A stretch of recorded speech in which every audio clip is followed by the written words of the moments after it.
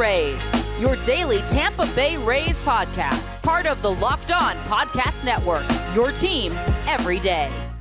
Hello, my name is Kevin Weiss. I'm Ulysses Sembrano, host of Locked On Rays, part of the Locked On Podcast Network. Thank you for making Locked On Rays your first to listen every day. And remember, Locked On Rays is free and available on all platforms, including YouTube at Locked On Rays. Also, be sure to follow us on our social media platforms like Twitter and Instagram. It's just at Locked On Rays, pretty simple right there. And email us anytime, questions, comments, concerns, whatever it may be, lockedonrays@gmail.com. Also, additionally, if you would like to be a guest co-host of the Locked On Rays podcast or simply want to support what we're doing, check out the website, buymeacoffee.com/Rays Unfiltered. That's buymeacoffee.com/Rays Unfiltered. We'll put the link in our podcast description. All right, Ulysses, hopefully people have enjoyed parts 1 and 2 of our interview with Logan Driscoll. And today we have, you guessed it, part 3 of our conversation with the Tampa Bay Rays minor league prospect, catching prospect, who also plays some other positions as well. Well, again, if people cannot wait to see this all in one sitting, they can just go to YouTube, Kevin. I mean, we have 194 subscribers. If you guys can make it to an even 200, that'll be great. But again, if you're more of an audio fan, that's okay too, because part 3, Logan will talk about the spring training outlook, what it entails to make some swing adjustments within the season itself. He goes over his memories of throwing first pitch at Petco Park after being drafted, what he does to get some post-game personal feedback, and the mentality of what it means to be a competitor, and the competition is within and not without. So that is very interesting stuff from Logan.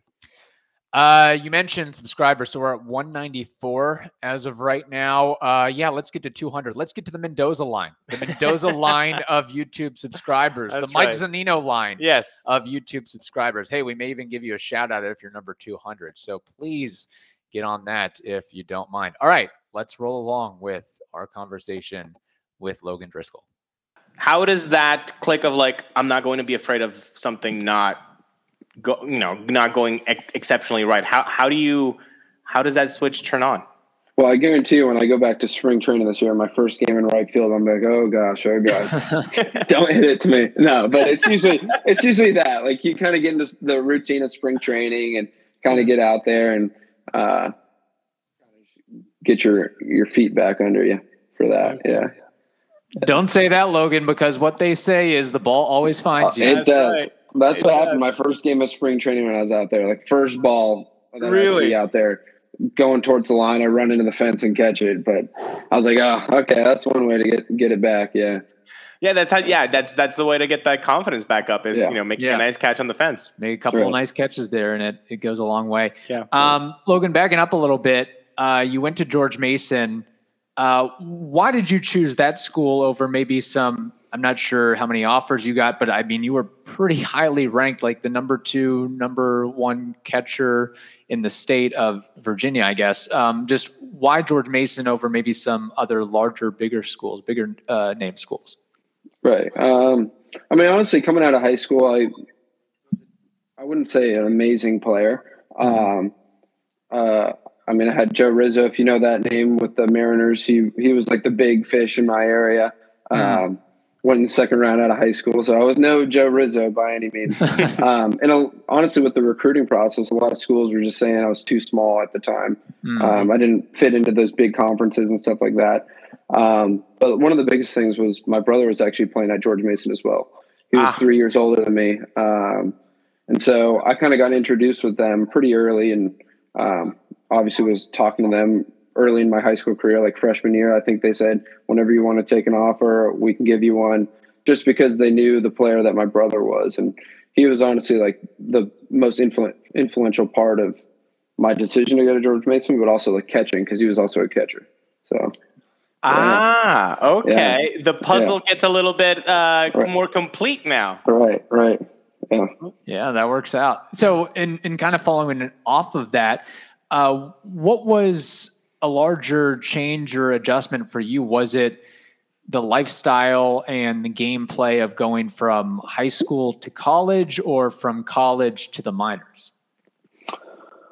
Honestly, it wasn't a big jump from high school to college, but honestly, even the jump from college to the minor leagues, because it was short season, so you have a lot of college guys that are there, or a few guys that have been in rookie ball for a few years. Now they have that somewhat of experience. But honestly, the biggest thing was just seeing the tools that everyone had. You see guys hitting balls like 450, 460 in BP, just flicking their wrists, or loud fastballs and stuff like that, or guys running like the wind down to first base, and you're like, wow, how am I ever going to like throw a guy out like that? But I think the biggest thing was when I got there was just not worrying about what other guys are doing, what other tools that everyone else has, because everyone has them. And just focusing on what I'm doing and taking care of business. And going back to when you were drafted 73rd overall pick, compensation round,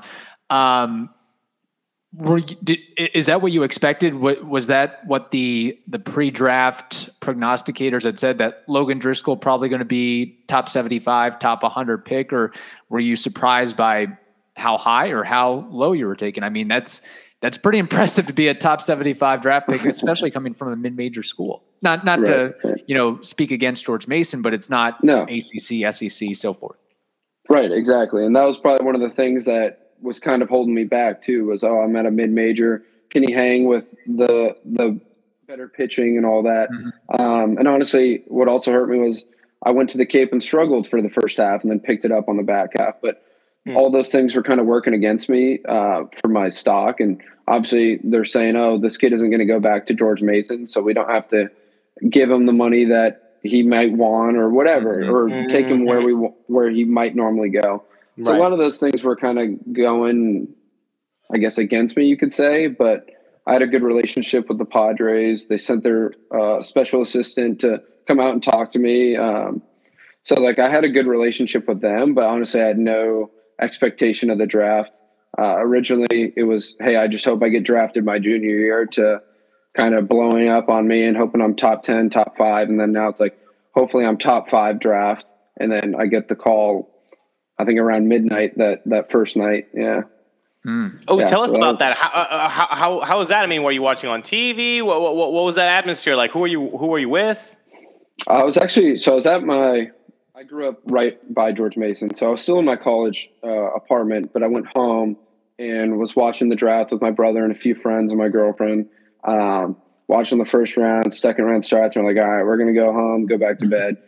So I'm actually getting ready to go to bed, and one of my roommates comes in with a box of donuts at midnight. I'm like, what are you doing? But I'll have one. So I'm eating the donut, and I see my agent call. I'm like, what the heck? And I throw the donut at the kid. And my agent's calling me saying, like, hey, the Padres want to take you. Like, stay on the phone. Like, we'll figure this out. And so then 5 minutes later, he calls me back, and he's like, hey, are you watching the TV? My area scout calls me, and, things went down. And honestly, it's probably like one of the only draft stories that seems like it goes someone's way, which was pretty awesome. Yeah. I love hearing these stories, Kevin. Yeah. The draft stories, the getting the calls to the bigs, those are the best. Did you sleep that night? No, it was way different experience. Like nothing I've ever felt before. Totally numb probably for a week. I was just completely like cloud nine, out of my body. Yeah. Did you have that donut? Oh, yeah, I had that donut. I probably had like 4 donuts. Yeah. There you go. Hey, you got to bulk up, get that energy for the long minor league season. Here's an idea for the new year. Go to all your secret treat stashes at home, in the pantry, at the office, in the car, wherever they may be. Throw out all of the sugary or calorie-filled treats and replace them with Built Bars. So when you're craving a snack or a treat, you can reach for something that's healthy and tastes incredible. Even if you're not a huge fan of working out, maybe me, you can at least eat something that tastes good and is good for you. That way, when you enjoy a delicious Built Bar, you can almost count it as a workout. So, what do you have to do? You have to go to Built.com. You use promo code LOCKED15 and you get 15% off your order. So today, Go to built.com and use promo code LOCKED15 to get 15% off at built.com. How soon after you're drafted do you fly out to San Diego? Do you fly out to their Arizona player complex, whatever it may be? Like how soon from, okay, I get the call that I'm drafted 73rd overall to, all right, I need to get on a plane and meet these folks. Mm-hmm. Right. So we actually flew out to San Diego, and I met up with C.J. Abrams, Joshua Mears, and Matt Brash, and we all threw out the first pitch that night against the Nats, who I thought was going to be the team that was going to draft me. So that was a good one. Yes. So ended up doing that, and then we got sent down to the complex for like 3 days, and then I got sent up to short season right on time. Yeah. So it was a pretty quick turnaround. Yeah. But throwing the first pitch was pretty cool. I bet it was. Was it a strike? Hopefully. It was a strike, yeah. And Hunter Renfroe caught it, so he ended up coming over too. Yeah. Yeah. Oh my! Wow. Dude, that must be insane. Like, the whole stadium full, people, everybody's cheering. Right. Like, I mean, goosebumps is not even the word, right? Right. And the worst part is Hunter's yelling at me like, "Don't mess up!" I'm like, "Oh, come on, dude." Do not bounce this ball. Yeah. Oh my gosh. Yeah.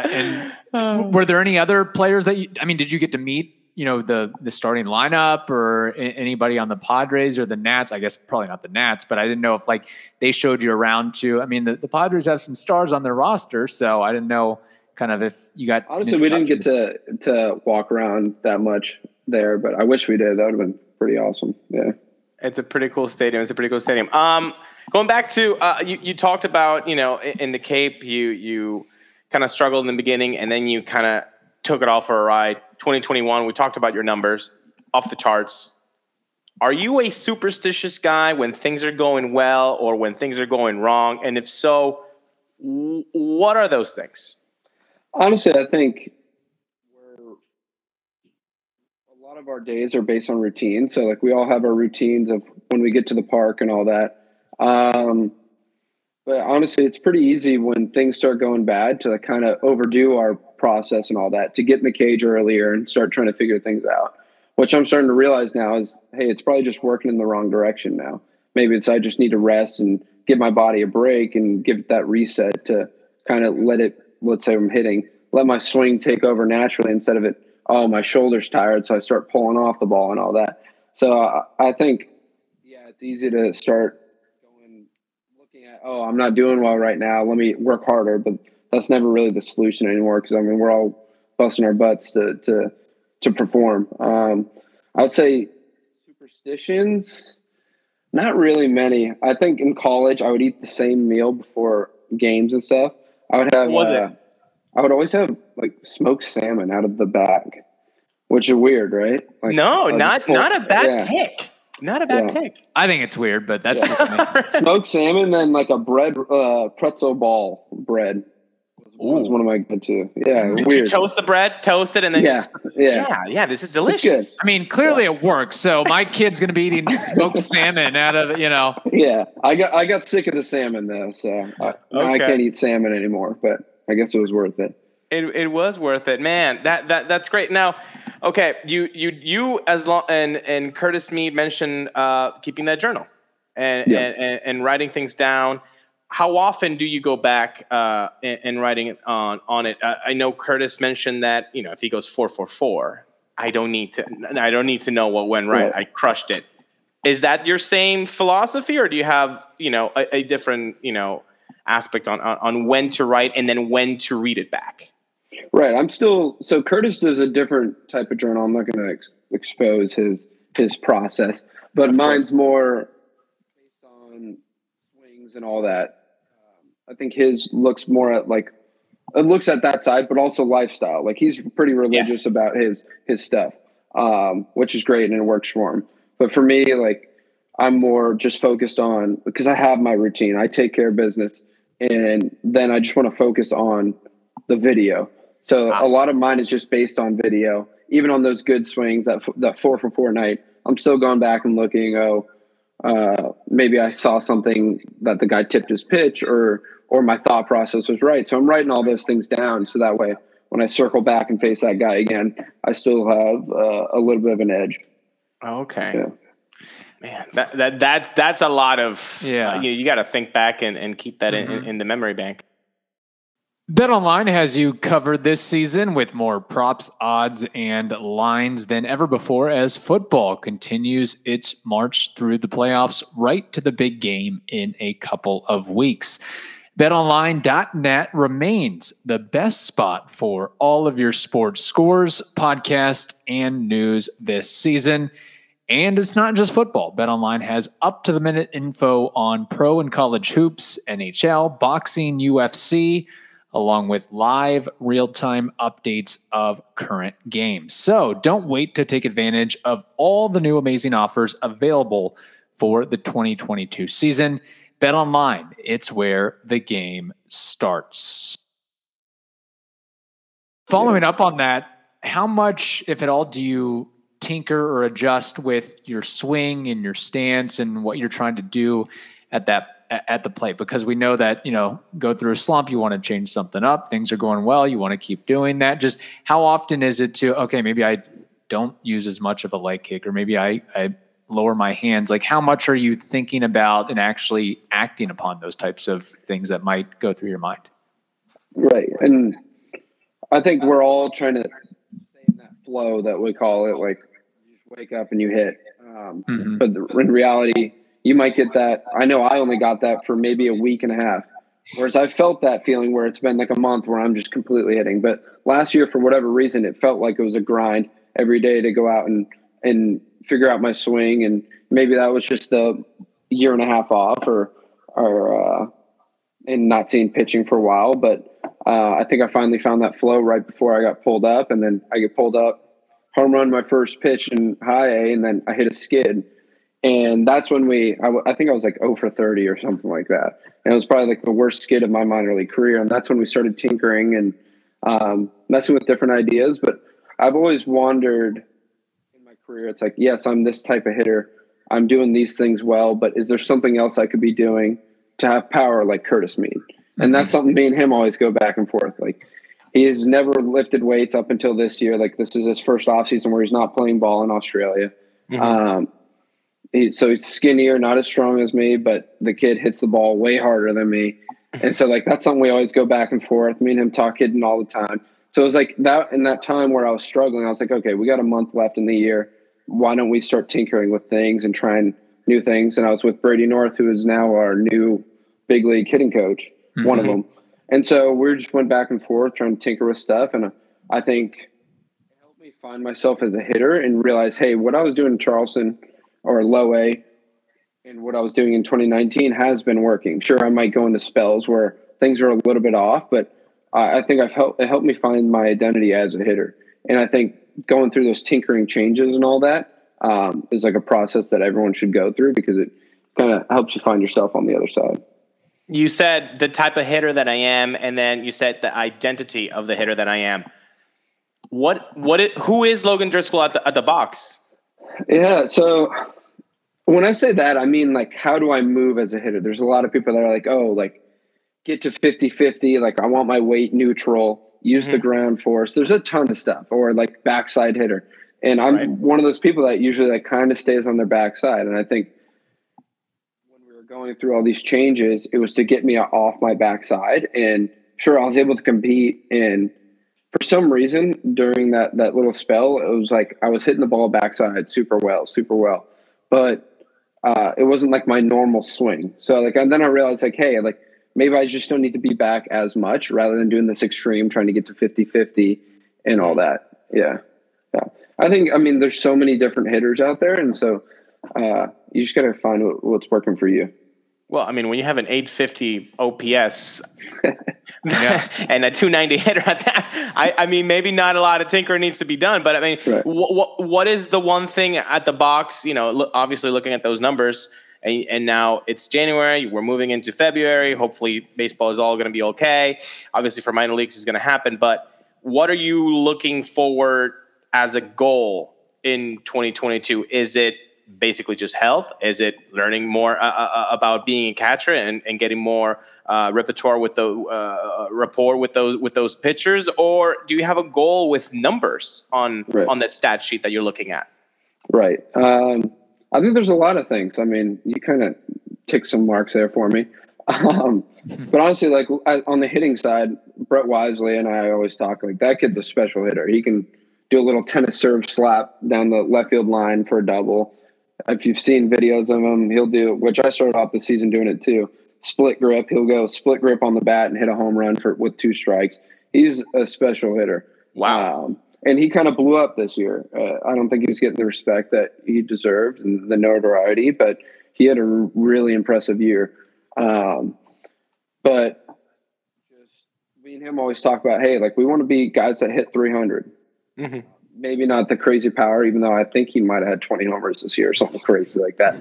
So me and him aren't in the same boat. But I know that like that's an old-fashioned, out-of-date stat, but hitting 300 shows your hitability. And if I can do that with gap-to-gap power, that's who I want to be as a hitter. I don't want to be a guy that just sells out for power. Mm-hmm. And I think being a catcher, I can be that and not worry about the power side of things. I think some catchers aren't the best hitters, so then they have to sell out for power and run into some balls. But if I could just have a little bit of hitability and I'm somewhere in the middle of the two, that's where I want to be. And then as for like you hit the nail on the head with health. I mean, I'm constantly doing my routine, trying to stay healthy and all that. And I'm coming in at a lighter weight this year, try to get as lean as possible. So right now I'm at like 215 body weight, where usually even in college I was 220, 225. So just trying to come in a little bit leaner, see if that helps. But also just comes down to not overdoing like the workouts and all that, or not overhitting when I'm not performing the way I want to, and just giving my body the break. I think that's going to be the next step of it all to stay healthy. Thank you for making the Locked On Rays podcast your first listen every day. Now make your second listen the Locked On Bets podcast. That is also free and available on all platforms. Hope you all have a wonderful day and stay safe, and we will talk to you soon.